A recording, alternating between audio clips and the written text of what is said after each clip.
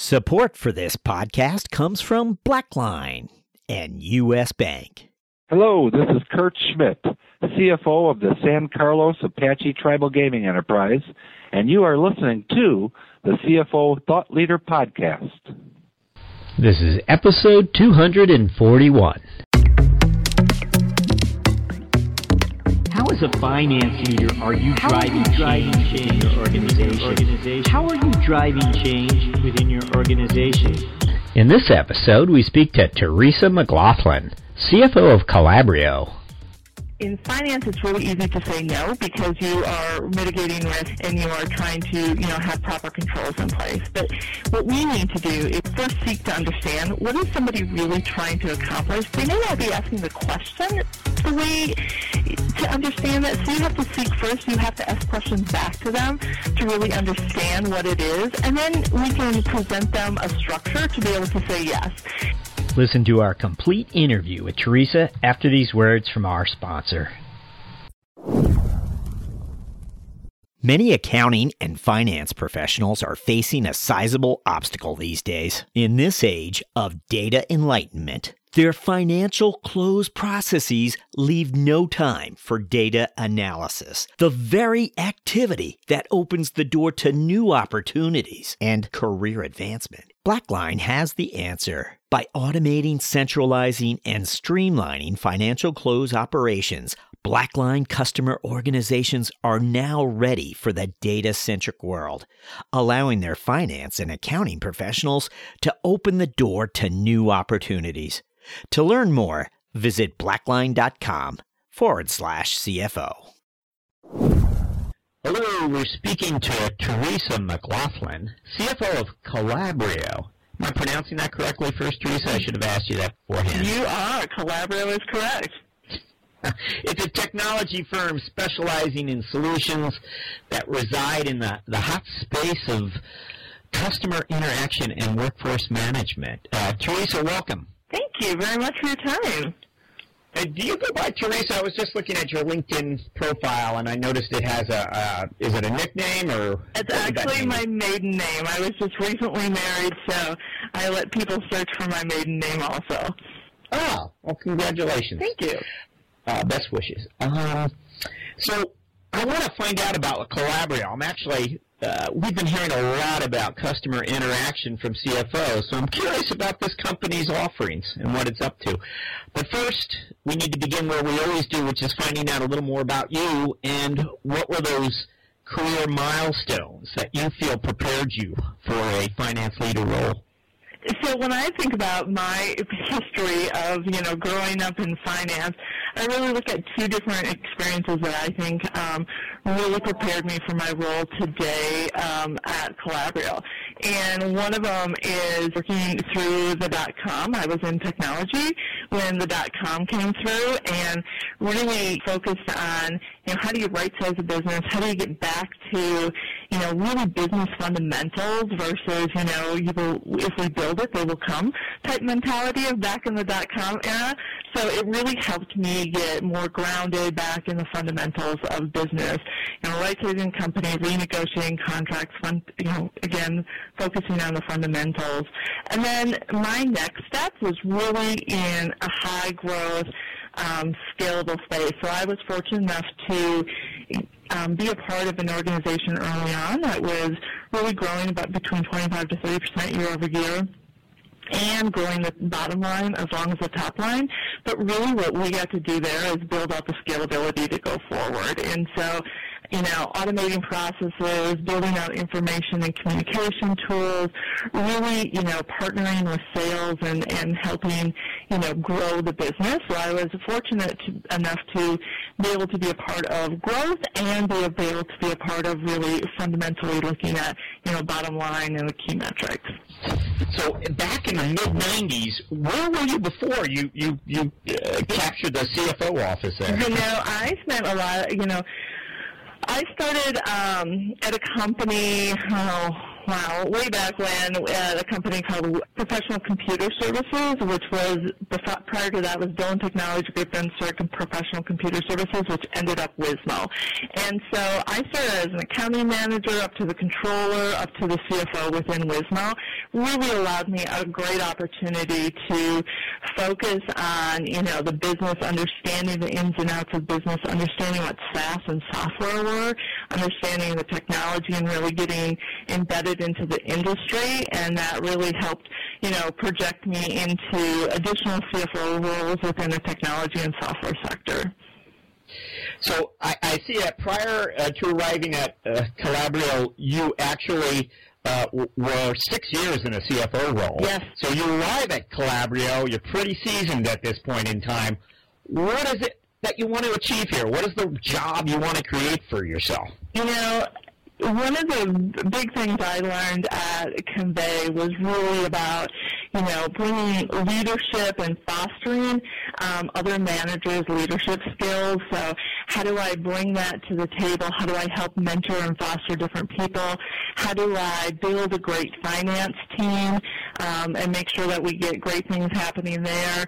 And then I think the biggest part is within Calabrio is really projecting more of a business partnership with the finance team and the rest of the business leaders in the organization. And, instead of being reactive, really helping everybody be proactive, strategic, sitting at the table with them, making great decisions, and really, helping them analyze and be a business partner. I think that was something that was missing within this organization. So, I've been here 9 months. We've made some great progress in that area.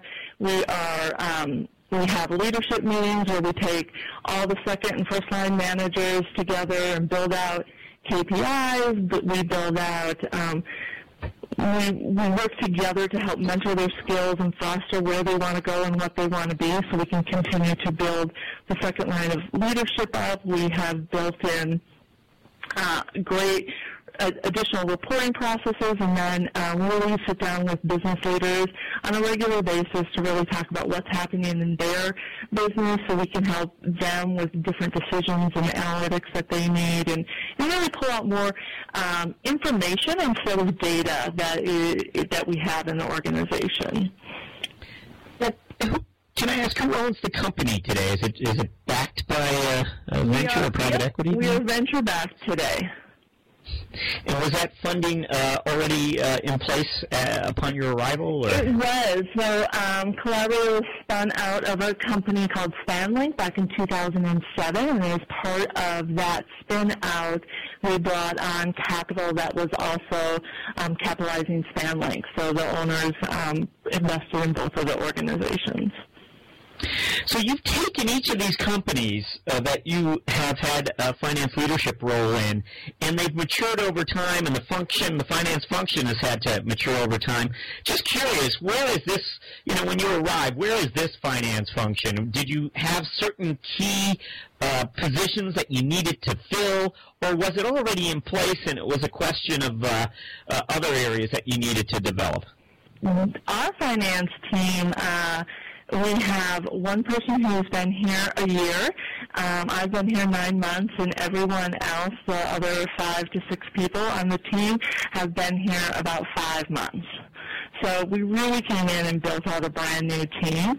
It was it took me a little bit of time to just really figure out what we needed, what skill sets do we have on the table right now, and then really bring in a team that I think can really catalyze us to continue to provide great service to our customers, which is our operations teams. In terms of when it comes to building your team, something you've done time and time again, would you have any insights as far as how you go about finding the right person? For me, I look at 2 different things. One is, everybody needs to have the fundamental skills of, finance and accounting, but really I look for a great cultural fit, someone that I personally want to work with, someone that I believe has a lot of, they have a lot of curiosity, and they have a lot of drive where they want to learn and make change. I believe that one of the great things that we as finance people can to help drive is change, And so I look for people who have either done that before or who in the interview process are asking a lot of great questions about those types of things. And then, like I said, it's a lot about cultural fit, because there's a bunch that I can teach them, but it is more about making sure that they have that energy to want that. Right. I want to find out about Calabrio. What can you tell us about what Calabrio is up to and what it brings to the market? Yeah, so Calabrio is a software company, and we really work with our clients to help catalyze the growth through customer engagement. So what we're looking at is our technology, provides companies with a lot of data-driven insights about really what is the voice of their customer, and what, it helps them really better serve their client, because they are capturing through all kinds of different venues what really is the voice of their client. And so we're able to not only work with contact centers, but we're really able to help, all the way up to the CEO, give really great insight and data for them to understand what their customers are looking for and what their customers are wanting from them. Is this a technology that the finance leadership would leverage as well, or how does it work exactly? So it's interesting. I can see this technology working for all different areas. If you can actually capture the information that is coming from the client, if the client has a customer service issue, or if they're asking for additional products to be happening within, or additional features, I should say, to be happening within our product, if they are asking for credits or refunds, or if they're asking for, just all kinds of different things, we can capture that information and we can process it and expose it to all the proper areas within the organization. So it is a great communication tool. It's a great way for people to really understand what their customers are needing from them. I've used it. We've been able to, record calls or have certain things happen within our contact center here, and then I'm able to actually hear the voice and understand what the client is asking. I always say, seek first to understand before you answer questions, and so it really helps me to find out some information before I can, find the right path to go down to correct any issues or to help with pricing or all kinds of different things. So let me understand a little better here. When you say you hear the voice of the customer, are you speaking metaphorically and you're looking at data that reveals something to you, or what exactly? So it's both, right? So part of our software records the calls that a customer comes in, and our software records, where they go on websites, or our software will record all kinds of different transactions that happen with the customer. And so by that, you can go in and you can really analyze what the customer is looking at. I can listen to the call. I can search on specific words. Like if I want to go into the software and say I'm going to search on credit, people who might want a credit for a product, and then I can come through and look at all the clients that have asked for different things. It's really about taking the data and the information right down all the way to the metadata and really functioning on that information. And then you can do all kinds of analytics to be able to understand. We've had customers really be able to look at their marketing activities. So they put marketing campaigns out there, and it was a great way for them to understand how well their marketing campaigns are doing by how many customers are calling in or contacting their website or doing different things. And it's a great it's a great metric tool for those types of activities also. Let me ask, do you currently use the Net Promoter Score? We do. Just sort of as a benchmark? Yep. Yeah, definitely one of our metrics that we look at. What are some of the other key metrics that you rely on to reveal how the company's performing? Yeah, so, with our software, there's a couple different things that we look at, for sure, client retention, the last thing that we ever want is shelfware. We don't want anybody to buy our product and not use it. So really looking at client retention. Again, as we've talked about, Net Promoter Score and customer advocacy and those types of things we look at. And then, as with any fast-growing company, really looking at revenue and pipeline coverage. We work with our sales team very closely and our sales reps to understand, all of those types of things, close rate. And as I mentioned earlier, we have in our leadership meetings, each manager we ask to pull together, 3 different KPIs and bring those and really help communicate to the rest of the managers what the KPIs are going on in their sector of the business to really bring cross-communication about what's happening in the business. And I think that that's a really cool metric, too, is just making sure that everybody can communicate and understand what's going on in other parts of the business. To step back in time, you lived through the dot-com craziness of the late 90s on your first tour of duty. And in fact, that company survived. It did. And it made it through. Mm-hmm. Not all did. You were there for some time. But at the same time, I'm curious how you view your role today at Calabrio versus the role of finance in the earlier firm, that dot-com firm, if we want to characterize it that way. But it seems like you're very much focused on the customer today, where you might not have been, and maybe you were, but I think it's at a whole other level. How would you, as it relates to the customer, compare your earlier role as a finance leader to this role? I would agree with you.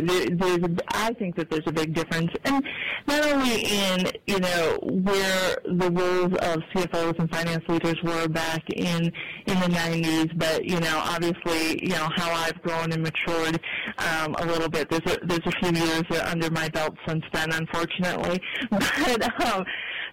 So back in those days, I think, I was probably more of the typical finance role where I really looked at historical things, analyzed historical, presented reports, those types of things. And I was not as engaged with the customer side of the world. And one of the things that, I really enjoy today is really understanding what is the customer looking for, how can I help them. I always tell my team one of my aha moments is really looking at, how do we, in finance, it's really easy to say no because you are mitigating risk and you are trying to, have proper controls in place. But what we need to do is to first seek to understand what is somebody really trying to accomplish. They may not be asking the question the way to understand that, so you have to seek first. You have to ask questions back to them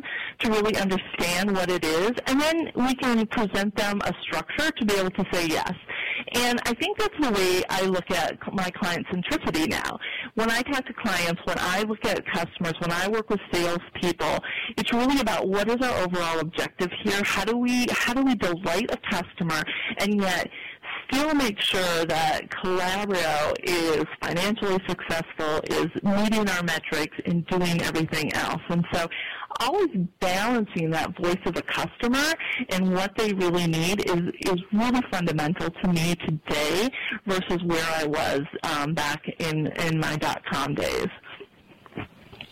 All right, so I want to ask, we always ask for an aha moment where somewhere along your career you experienced a moment of strategic insight that your role as a finance leader provided you with. Anything come to mind? What would that be? I think, just what I talked about just a little bit ago in the sense that it really is trying to not say no and really try to figure out how do I structure something to be able to say yes. For me, I had our VP of sales and I think, it's always good to have some healthy tension between sales and finance, but, our VP of sales and I were definitely not on the same page. And so, and this is, back in the dot-com era, but, it really was about looking at me stepping back and saying, how am I not being a great business partner right now? What do I need to do in order to be a better business partner? And sitting down with people and having those communications and really and really focusing on what it is to be able to say yes and how do we structure things differently. And so we did that, and in my next organization at Convey, my sales leaders and I we were the best team. We were able to really close great deals, really figure out the best structures, and really make sure things work well together. But I needed to be able to have the rough start and, have that aha of how I needed to change and how I needed to look at things differently in order to be successful. We talked to you a little bit about growing your own team, but in terms of these companies, their workforce clearly has grown during your tenure, as it must be at Calabrio. What role is finance playing today as far as the organization's workforce and the priorities it has in growing that workforce? I think there's a couple things that finance does in order to help grow the workforce. And one is, very similar to what we're doing right now, is really help try to get the Calabrio name out there so people understand who Calabrio is, why Calabrio is a great company, and really be, a great advocate for Calabrio. But people always want to work for successful companies. People want to work for a company that is growing, is successful, and has a lot of positive things going on. And I think, for finance to be able to report on that, to reflect that, to be able to communicate that in a positive manner, and that may not be telling everybody what our revenue is or what our bottom line is, but really, more really trying to communicate in another manner of, how we're growing and what percentage we've grown, and get people really excited, to help people, continue to be excited. And that helps in our workplace and recruiting, and it helps retention also. And I think that those are great things that finance can bring. I want to talk about Minneapolis. You built your career, and again, I keep pointing this out to different CFOs because I think it's interesting. You're not a corporate gypsy. You've been able to build your career, I believe, in one region of the country, as have some other recent CFOs we've interviewed. One from Washington, D.C. area that moved from one, startup and private equity backed firm to the next, and similar to someone down in Florida. In any case, tell us a little bit about your decision-making there. And had you ever thought of leaving, and maybe you have, but the Minneapolis-St. Paul area, or what's kept you there? I think, I don't know how many Minnesotans you know, but for some odd reason, us Minnesotans, once we've been here, we stay here. And, you build, your family or friend network, and it makes it, even if the winter is cold and we all complain about it, it's still great to be in, the Midwest here. But what I have found for my career is Minneapolis specifically, is a hub for great technology companies. I mean, we have great med tech companies. We have a lot of great SaaS companies, which is, where my heart is. There's a lot of, great and up-and-coming companies here, and I just find some really exciting opportunities. I have looked at opportunities outside the region, but I keep finding great ones here, so, I stay. By staying in one place, you've built relationships over time, and you're sort of a known brand in that specific region of the country. I would believe all this lends itself to being able to stay there. And anyway. No, that's a great insight, because that's exactly true. I mean, that's, I have gone from different companies based upon people I know, instead of, if you will, a cold call. Well, I think one of the untold stories here is that building a finance career is often there's an important regional networking piece of it, and we're discovering more and more CFOs are not really corporate gypsies, which I think is interesting. Yeah. So we've now come to the mentoring round, and we like to kick off with a hard one. What's one thing that's exciting you about finance and business today?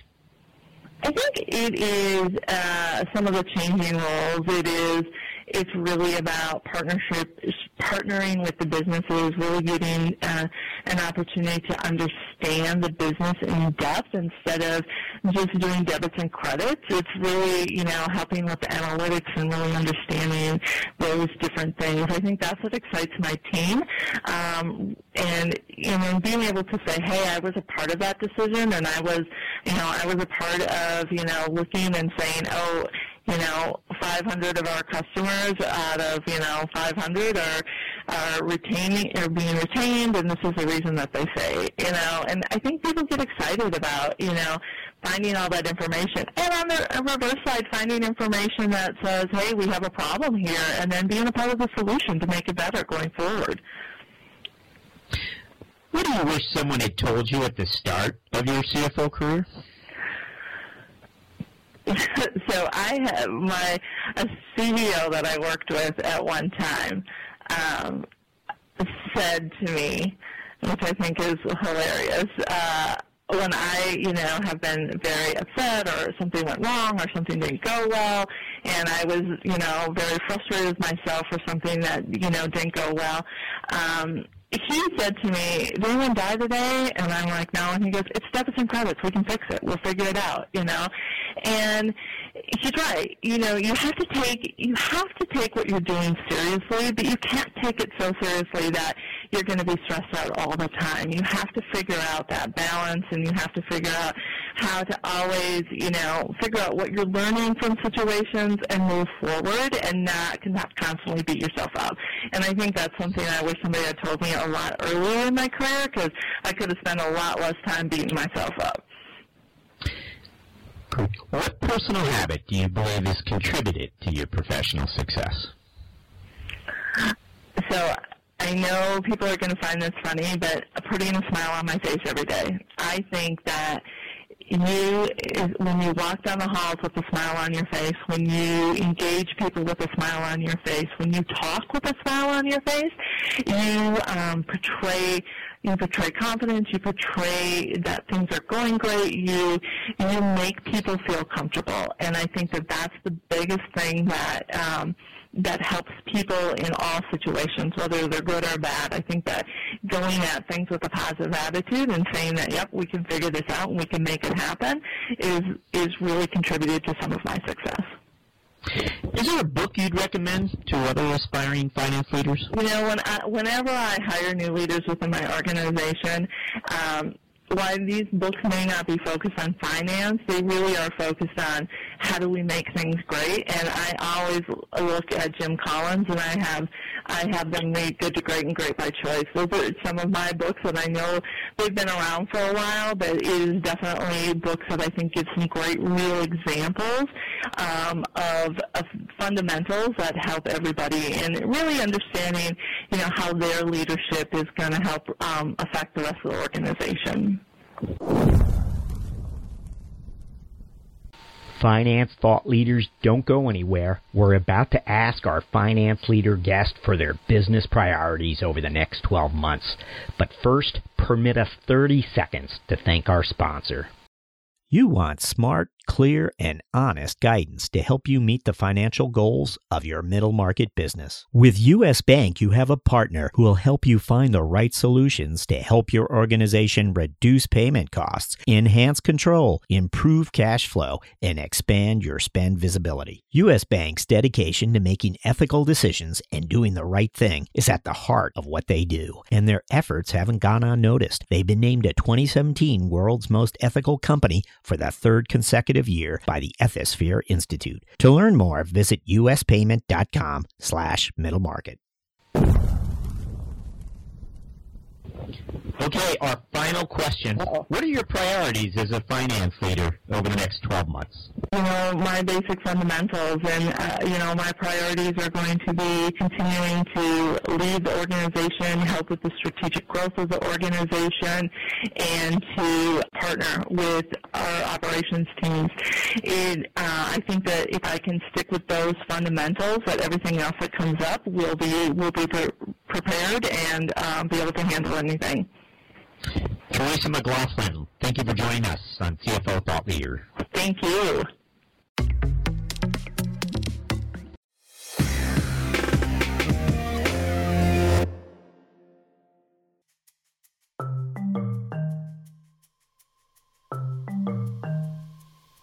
Hi, it's Jack Sweeney. At CFO Thought Leader, we wanted to give you, the listener, some added clout when it comes to selecting next season's CFO guests. We call it Listener's Choice. And in the months ahead, our Listener's Choice guests will enjoy some added box office clout as we advance the CFOs you most want to hear from into next season's CFO lineup. To learn more about CFO Thought Leader's Listener's Choice, visit us at cfothoughtleader.com or go ahead and email me at jack@cfothoughtleader.com. Hey, one last thing. It's no secret when we originated CFO Thought Leader, it was with iPhone users in mind. Android users, we have neglected you. And so to make amends, we just released a CFO Thought Leader mobile app just for you. It's now ready for download on Google Play and Amazon Android markets. No matter what world you're part of, thank you for listening.